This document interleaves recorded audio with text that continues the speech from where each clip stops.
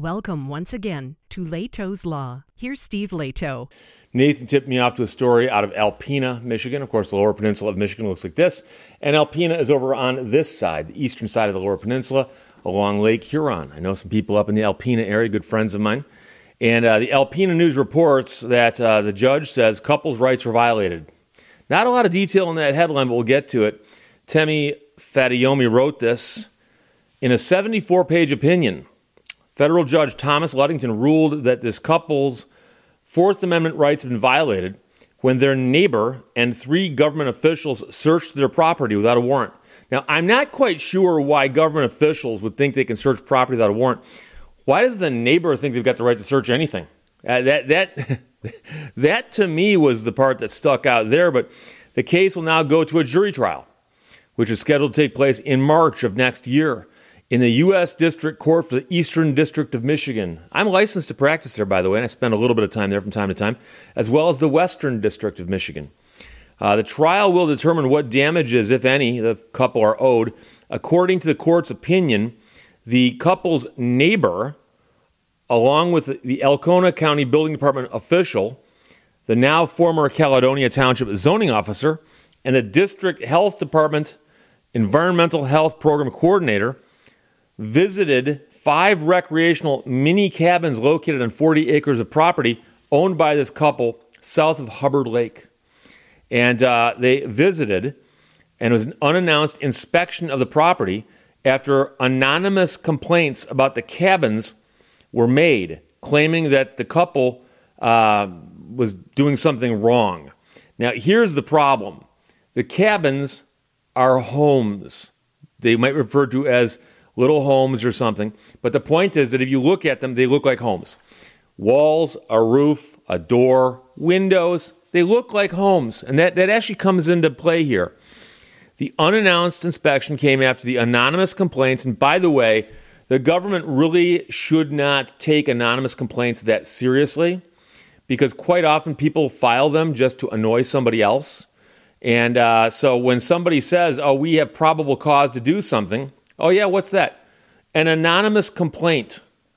So you don't know who made the complaint? No. You don't know if the person made the complaint is even in the U.S. They might be in another country. They might be on the other side of the planet. You don't know if the person who made the anonymous complaint was simply somebody within your own department calling you to give you a good reason to go in and do that. I mean, it should be a non-starter. So the officials never sought permission to enter the property, and the government officials never attempted to obtain warrants prior to the search. And I've mentioned this before. One of the things that I would do as a judge, and I think that government officials should take this to heed, is that if you're going to go do something where you could get a search warrant, ask yourself, why are we not getting a search warrant? Because there are times when a search warrant can't be gotten due to how quick something's happening, for instance. But if there's just buildings out in the woods that you want to look at, and you think you've got a reason to look at them because of an anonymous tip, ask yourself, well, is there some reason that we can't get a warrant, or do we have to rush right out right now and take a look at those buildings? Are they going to escape? Are they going to disappear? No, of course not. The reason they didn't get a warrant is because they didn't think they needed one. Or maybe they thought they wouldn't get caught. Who knows? So they never attempted to get permission or to get a warrant. And this is, by the way, is straight from the ruling from the judge. The judge said the facts show they never tried to get permission, never got warrants. So now 2 of the people here, and it's 4 people, again, remember 3 government officials and a neighbor. 2 of the people argued they couldn't possibly know that the mini cabins would qualify as places protected by the Fourth Amendment. Let me see now. It's a building that looks like a house on private property. I don't know. Do you think the Constitution covers that?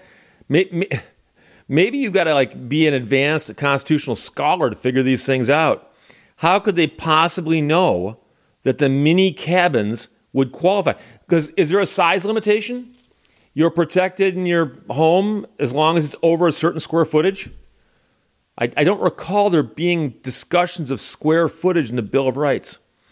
So the judge's opinion rebuts that argument, as you might imagine, stating that the men were aware that people sleep in the cabins, and thus they should probably have assumed they'd be protected by the Fourth Amendment. The attorney for the couple said he's happy with the court's opinion and hopes that it serves as a warning to other government officials.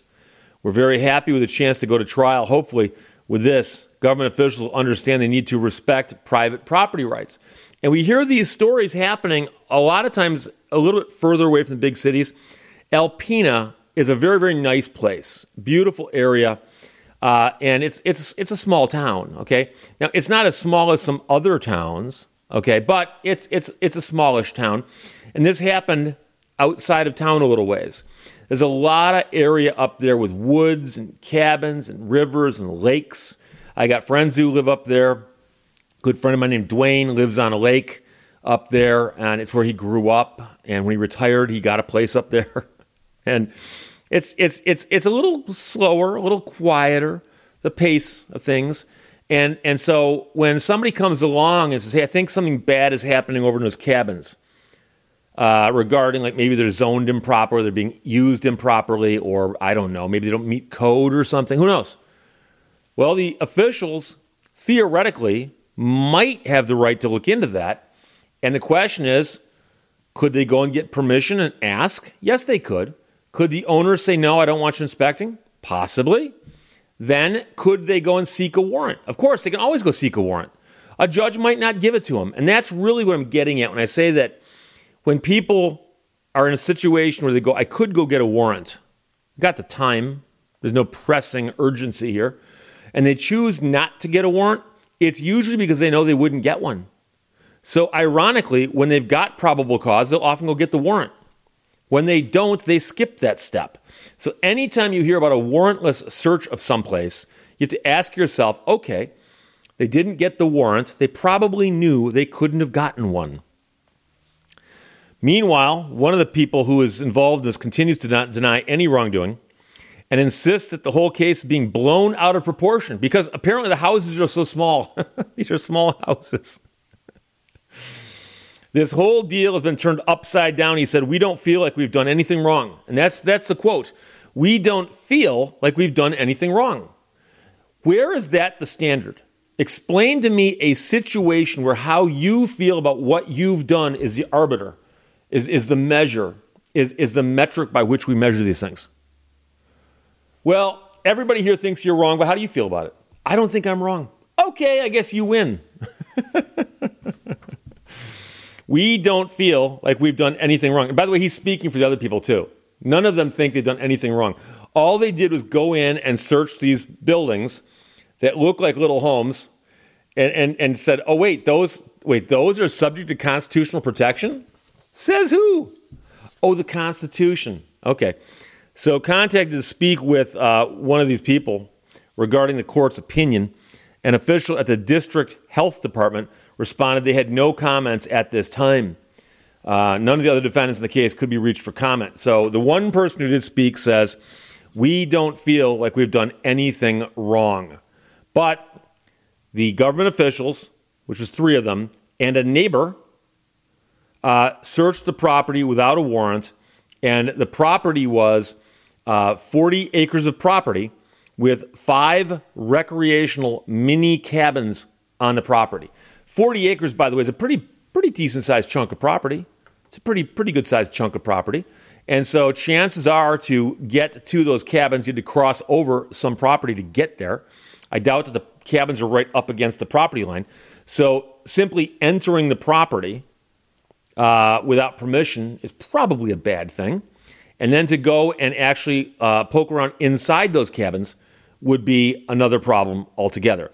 And the federal judge has, in fact, agreed with that. So the defendants in this case filed a motion, apparently, to have the case tossed by saying that, well, we inspected the cabins, but we didn't need a warrant to do that.